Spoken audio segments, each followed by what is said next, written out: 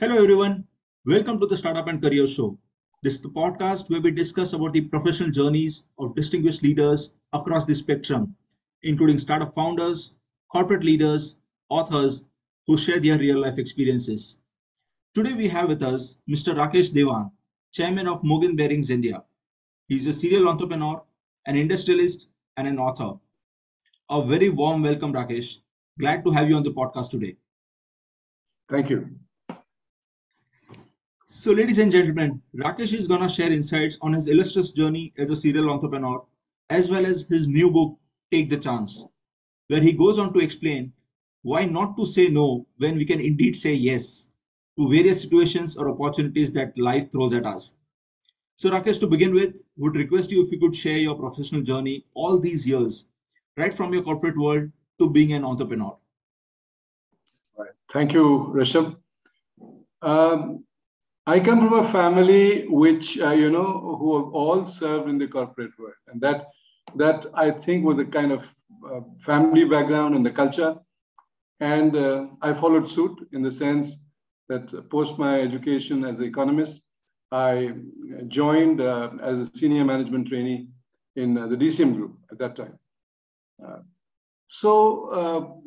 I found that things moved pretty quick and fast. And 2 years later, I had, of course, left DCM and joined American Universal, which was a company with its ground in America and in the FHP motor business in India. The first one to enter this business was them.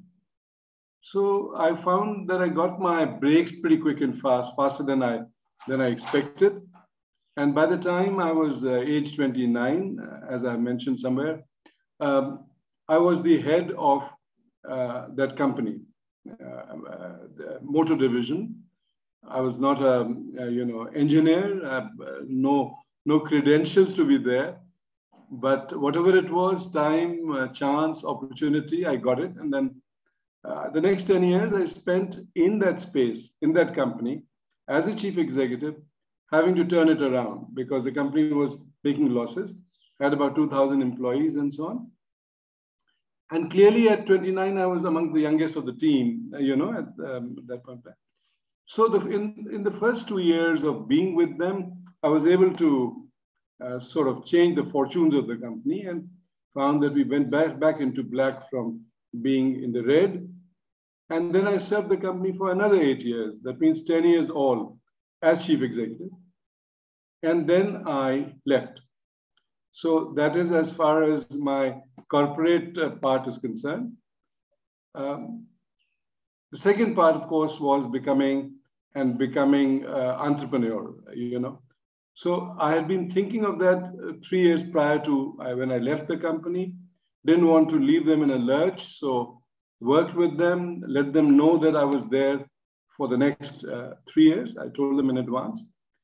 And then, started my journey as an entrepreneur. So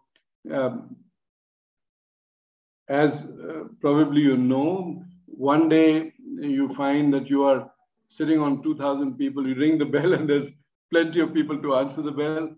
And the next day when you take this leap of faith, I would say, you become an entrepreneur, you start your business, and unless you have a ready-made business, all this motivational, stuff, which is I want to be on my own and all that, sounds very glamorous. I can tell you with conviction that it's not.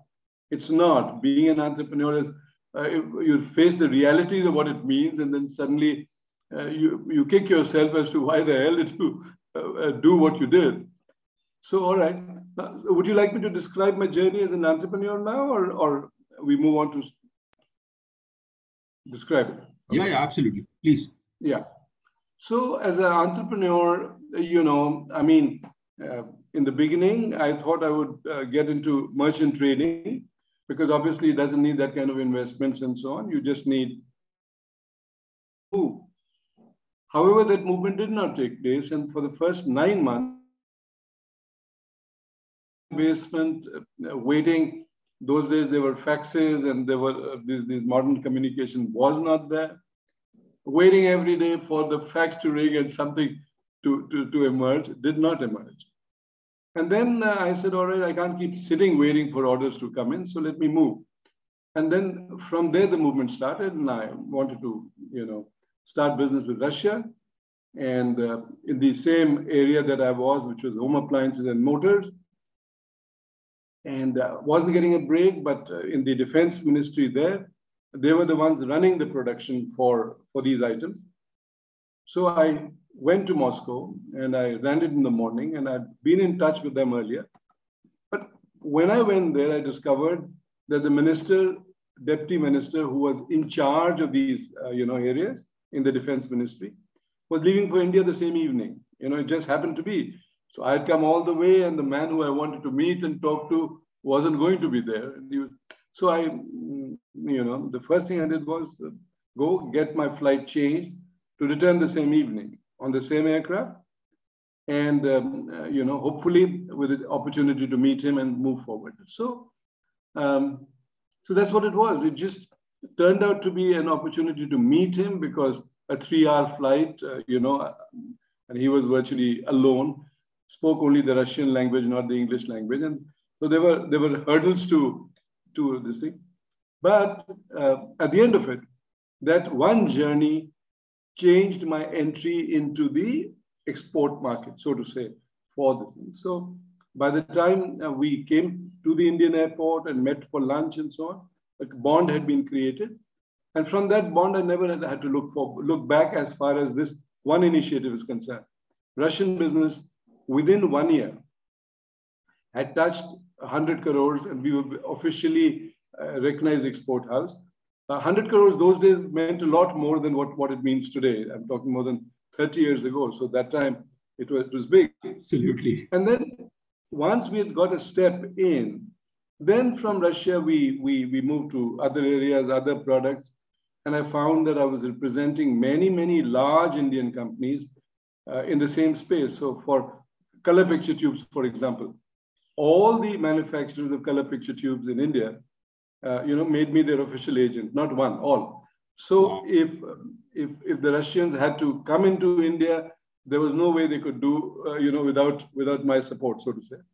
So like that, this is one part of the entrepreneurial journey which got covered, and I had established export house. At the same time, I had always wanted to get into manufacturing. As I told you, I was in motors, and I was known in the industry. So a lot of colleagues who were there, because this company in motors, which I was American Universal, got sold to GE Motors. So as far as GE is concerned, they are a large company, and their footprint was already there. But they took over, they bought the company over. So now I set myself a goal, which was that we would be larger than GE in India at least.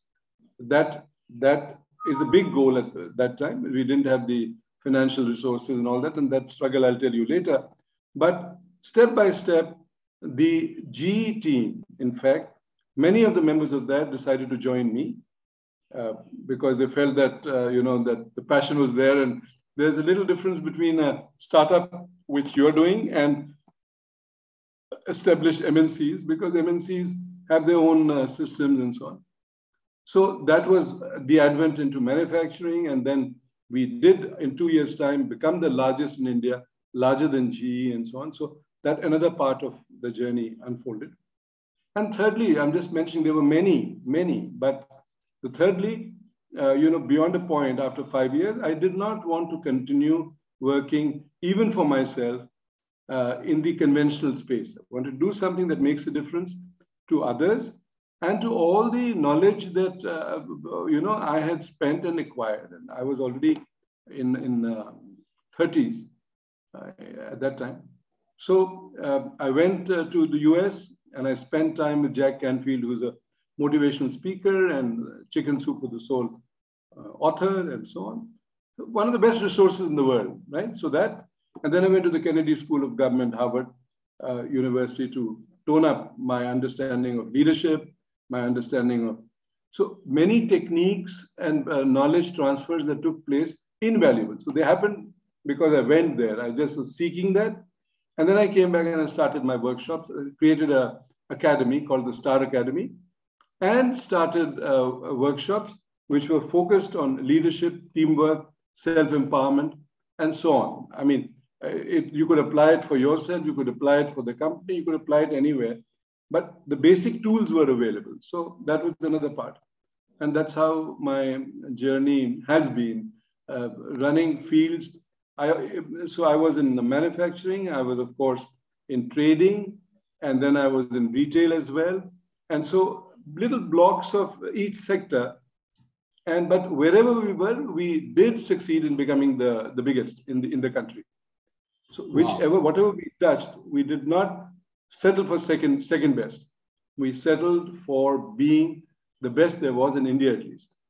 Wow, this is awesome, Rakesh, because especially when you're a startup and when you have a goal of becoming as big or bigger than GE, for example, at least in the Indian market, that itself was a huge goal. When you started out, right? I mean, so that's a indeed. And another major part of that, which I look back with some satisfaction, is that we also, even in manufacturing, we had customers outside India, and 60% of our turnover came from exports. So these were multinational buyers and had access to all, whether the Chinese or the Americans or whatever else. But we managed to do that, and managed to do that with very, very less resources, because that's one of the biggest problems in the beginning. It was not the way startups are today, which you can get funded by you couldn't raise finance and say, all right, I'm 2 years in this business and I have a good vision, but can I take some money off you? You can't. So I had to encounter that. Oh, absolutely. So you became a startup founder when the startup word was not a buzzword in itself, right? Right. Absolutely. And that was the problem, because you start something, it's okay, but you have a vision of becoming world class without money. I can tell you it is a very, very uphill task.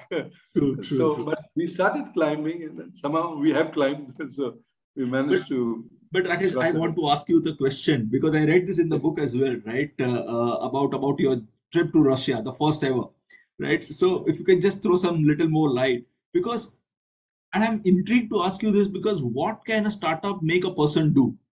So you fly back to Moscow and you get to know that the person is coming to India. You take the same flight.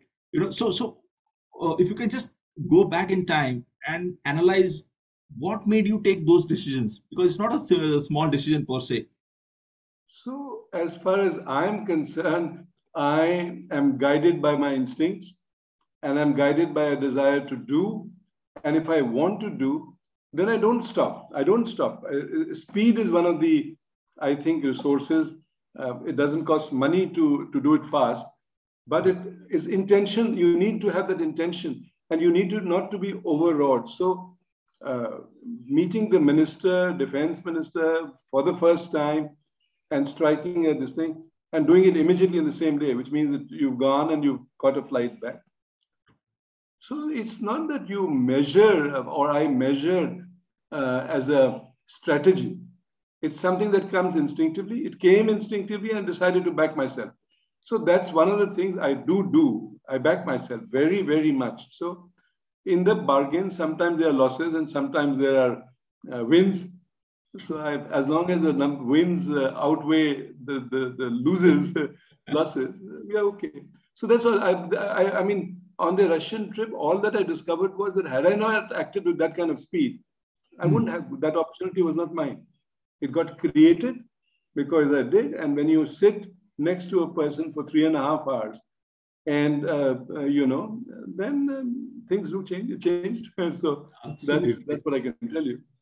That was awesome. So actually, bookmark that portion, because I found this because I've done so many conversations with different startup founders, and Right. whenever something different comes up, I do try and pinpoint those areas. And so this was one of that portion I found it because it meant a lot of conviction for somebody to take that decision, right? Yeah, That sure. too I, in I those agree days. with that.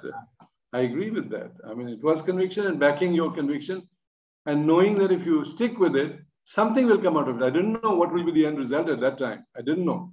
True. But the end result turned out to be far greater than I could have ever expected, actually. Absolutely, absolutely.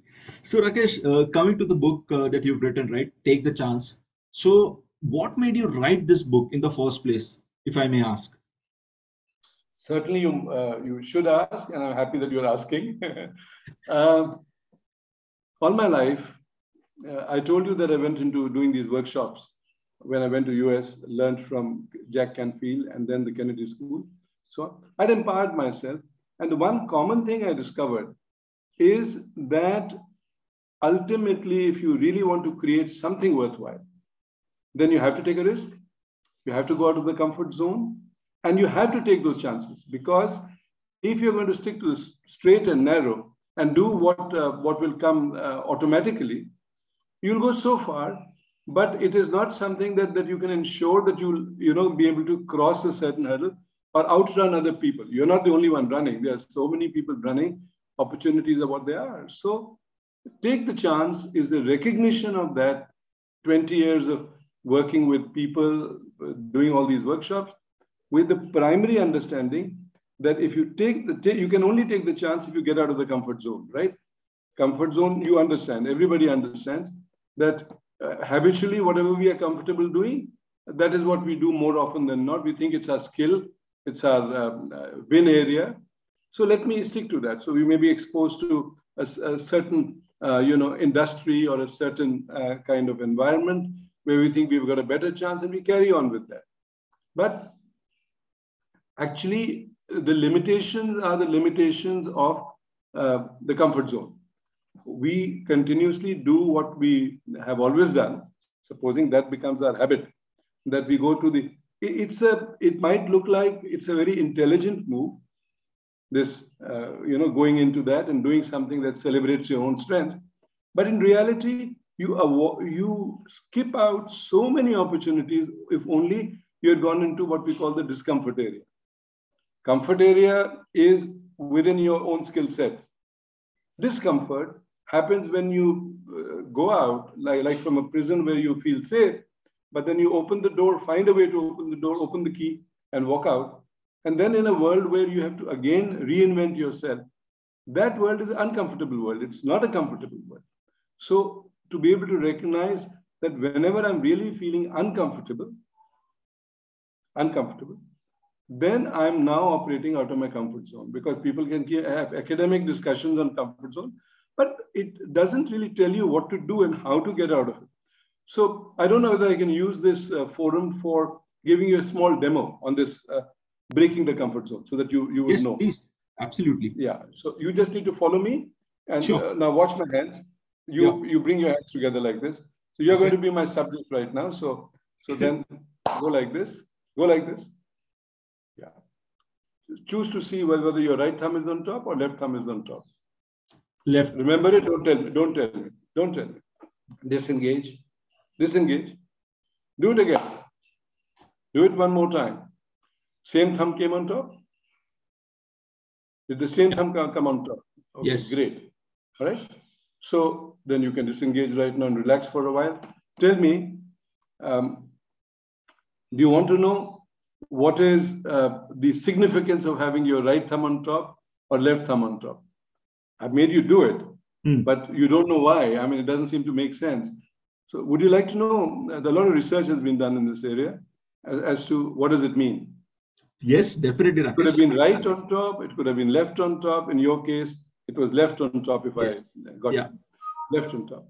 So research shows that actually left thumb on top means you're a visionary, that you can think 2 steps beyond, 3 steps beyond. You don't only think of the immediate future. You think beyond that. That's what visionaries are. People who have vision only.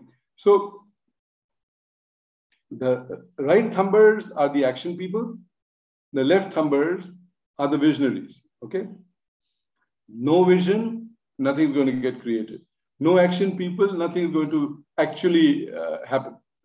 Do you want to be a visionary? Yes. You want to be a visionary? Yeah. You like being a visionary? I like. I'm asking you a question. You like being a visionary? Yes. All right. So I'm sorry to disappoint you because there's no such research. The real purpose of this demo is to, again, do it with me and this time the real reason will come out. Just bring your hands together. Now, yeah. In the old way. Now rearrange your finger and thumbs once again, like this. Change it.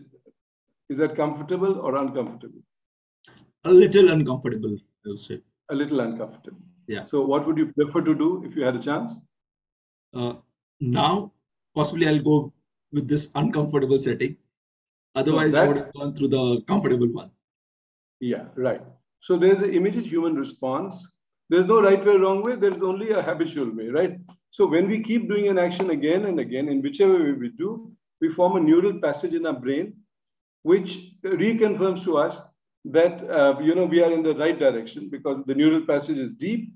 And as long as we repeat the same action the way we've always been doing it habitually, then we'll find ourselves comfortable. Okay? So what it shows is if you hang on with this physical exercise and keep your hands in the uncomfortable position for 5 minutes only, 5 minutes, you will find that your brain has adapted and now you are as comfortable as you were the first time. 100%. So in real life, life is not about doing exercises. Life is about living and finding. So it may not be 5 minutes in real life. When you are feeling this discomfort, it may not be. As soon as anybody steps out of the comfort zone, this sense of discomfort will come. It may take 1 month, it may take 3 weeks, it may take 6 months to adapt. But certainly, if you are able to hang out that period and not get discouraged and not yield to this temptation to go back to the comfortable area, then you will find that you can. Then there are no limitations. The barriers that stop you from moving have gone because we have decided that we are not getting daunted by the barriers. So the moment I discovered that, part of in the book too, also in real life, as a life coach, this is the one training that I really emphasize, which is how to get out of the comfort zone and how to welcome discomfort. In other words, people who really take the chance, who can take the chance, are only people who are willing to be uncomfortable for some time. If you want to be comfortable all the way through, then those big opportunities are going to find it much more difficult to get. But those who adapt and say, all right, I'll also take the chance, whatever the chance may be. And the chance is not only for being successful, it's a chance for in life, whatever it could be. It could be about relationship, it could be about anything.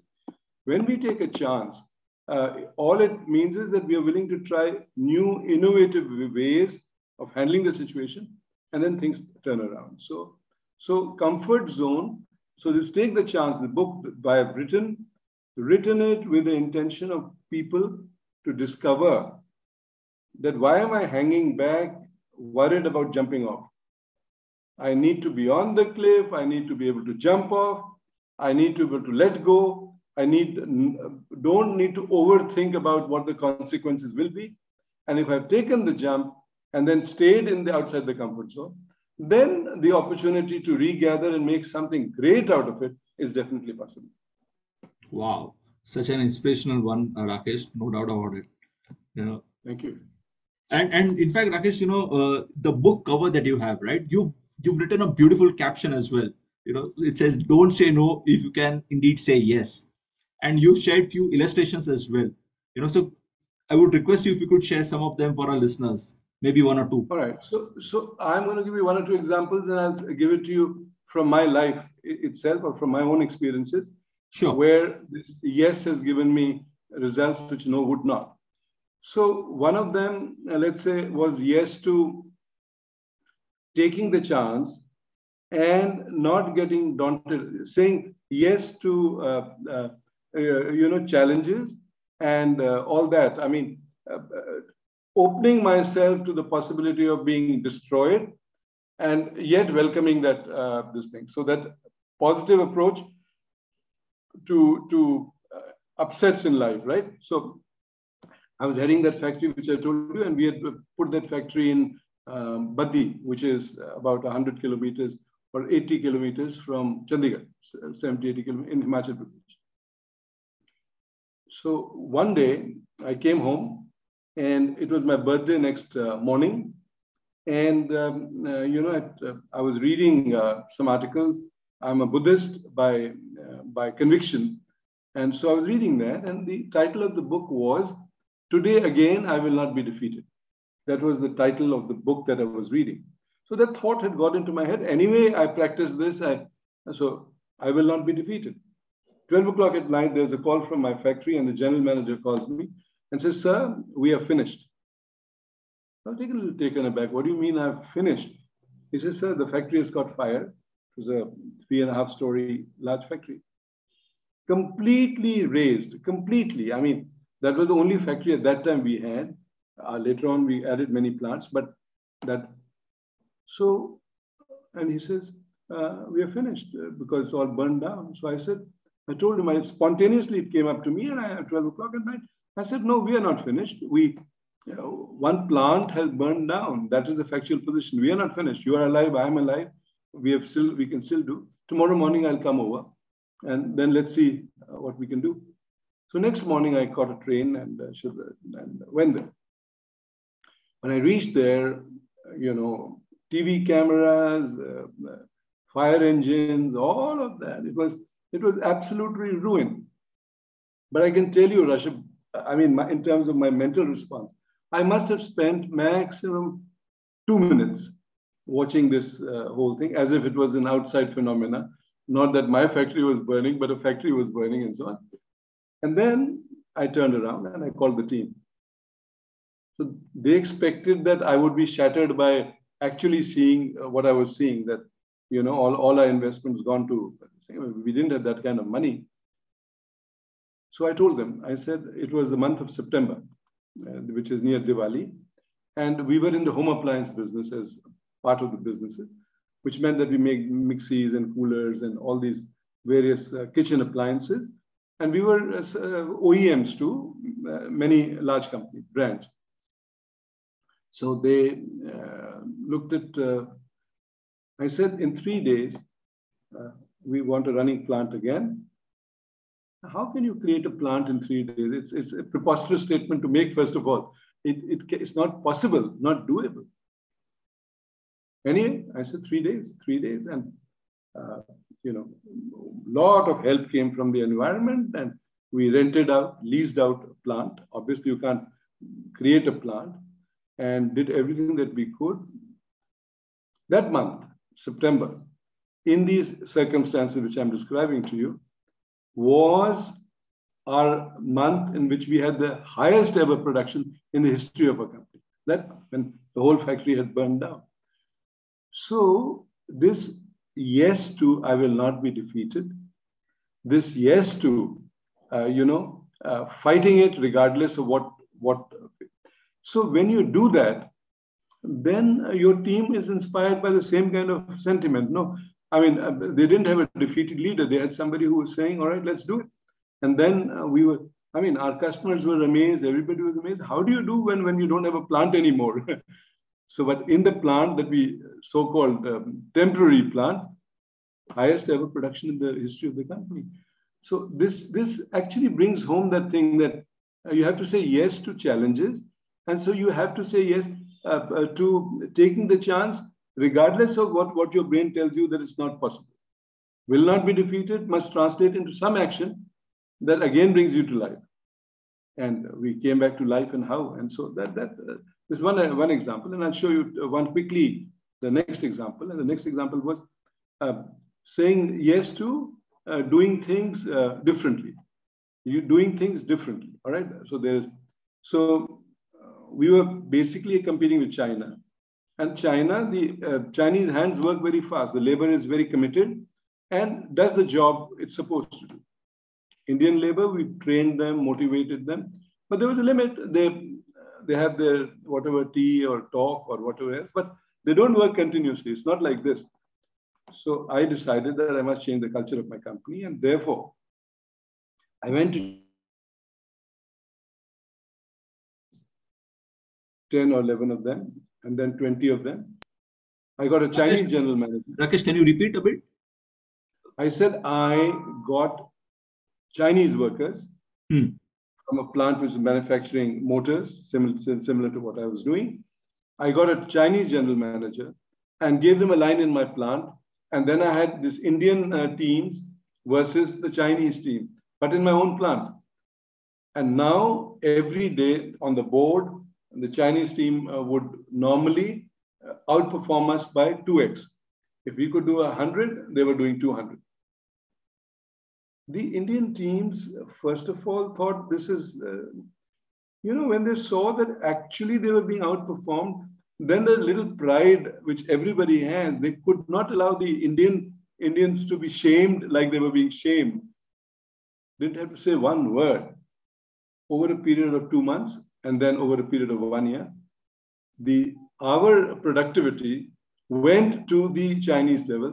And today we can compete with China on pricing, on plant, on everything, mainly because we demonstrated to our people.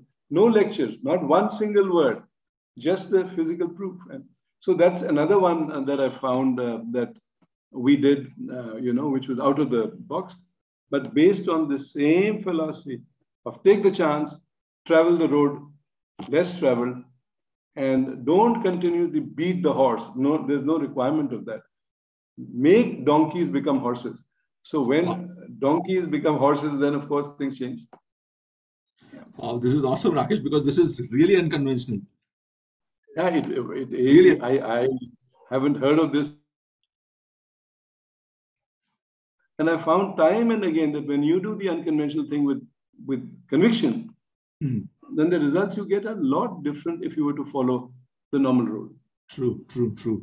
Absolutely. So, Rakesh, from the outside, your journey seems to be such a wonderful one with multiple startups. You had a successful exit as well, but you would have faced many roadblocks, right? I mean, the one that you faced was the plant completely burned down. But apart from it, there was something else as well, right? The challenges that you would have faced. Maybe if you could share some of them and how did you overcome those areas? I'll be happy to do that. There are different businesses, challenges were different, but one common challenge was finance. Didn't have the money to back up this vision, and so many say calling yourself a serial entrepreneur sounds exciting. The reality is you're dealing with multiple businesses, and one common thing requires you can't be the number one in India without having money to set up. True. So that was one thing. So how does one overcome that? One organization is another common challenge. I mean, in the beginning, not everybody wants to join you a startup, and it was not a startup world those days. It was a world where people preferred the security of an MNC and so on to join. If you ask a young man, where do you want to join? He's not going to join a fledgling company. He will join an established company. And so I discovered one strength, and that strength is that if you treat your partners, whoever the partners are, including your suppliers, including your buyers, including the financial institutions, including the banks, everybody. We were so transparent with them in everything. Didn't try tricks. I have, and now my children are also in the business, but actually telling you, people don't believe it in India also. We don't try to influence the environment with any other inducements at all. That's a no. Transparency is a yes. Actual part. So when you build relationships of trust with different ones, the response comes. So as far as I'm concerned, the roadblocks and all that started moving away when some of them realized that we were passionate and that we could do it and that we would do it. And then they teamed up. I mean, we had banks after us, not the other way around. Even though we were startups. And we got all the help and in record time. So we needed at that time for the export business, something like 5 crores for, a short period because we were dealing in that quantity. 2 days for a multinational, nationalized Indian bank to do that without any inducements, is very, very difficult. I can tell you 2 days because I needed it. They gave it to me. They went out of the way.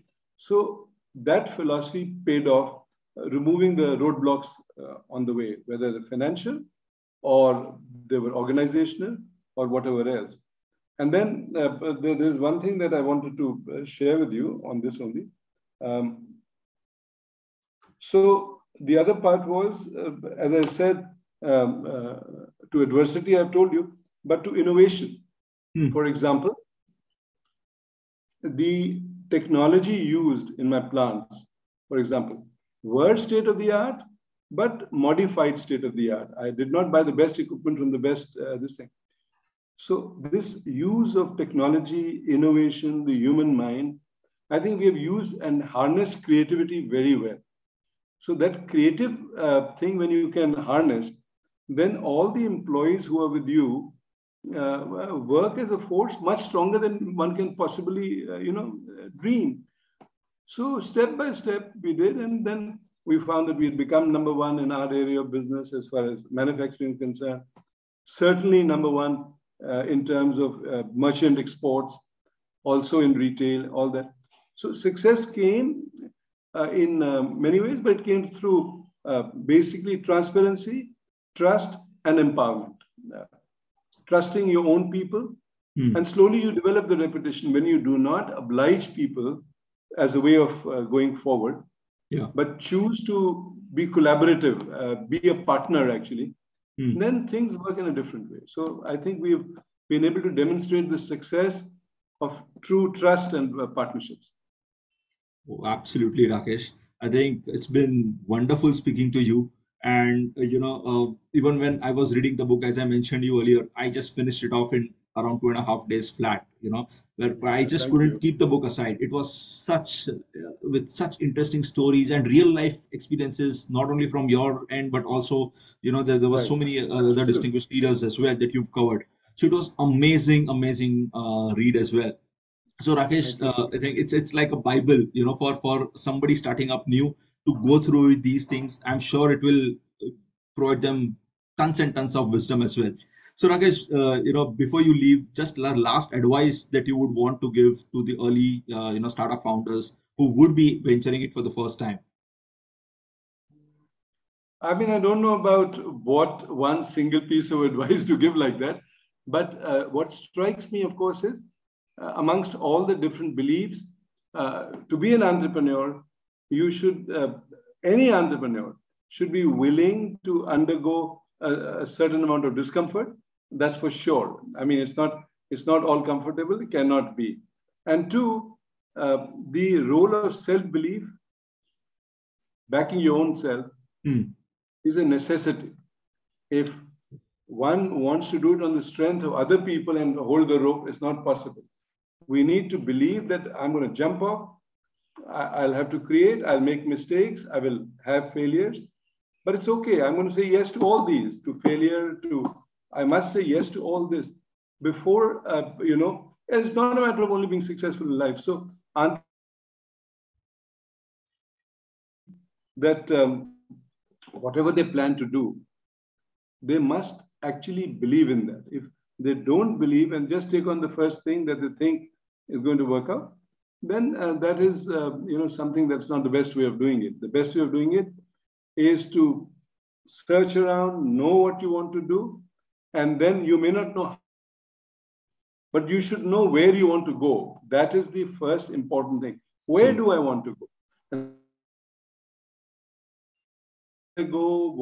What are the the same questions you asked me, they'll be asking themselves, and hopefully 2-3 years around, they will also they'll find their own feet and they'll find their goals. So yeah. Absolutely, Rakesh. I think thank you, Rakesh, for taking out time today. It was lovely speaking to you on this podcast today. Excellent. Thank you so very much. I enjoyed being on the show too. Thank you. Great. So to all our listeners as well, thank you everyone for joining us today. Goodbye. Signing off for now.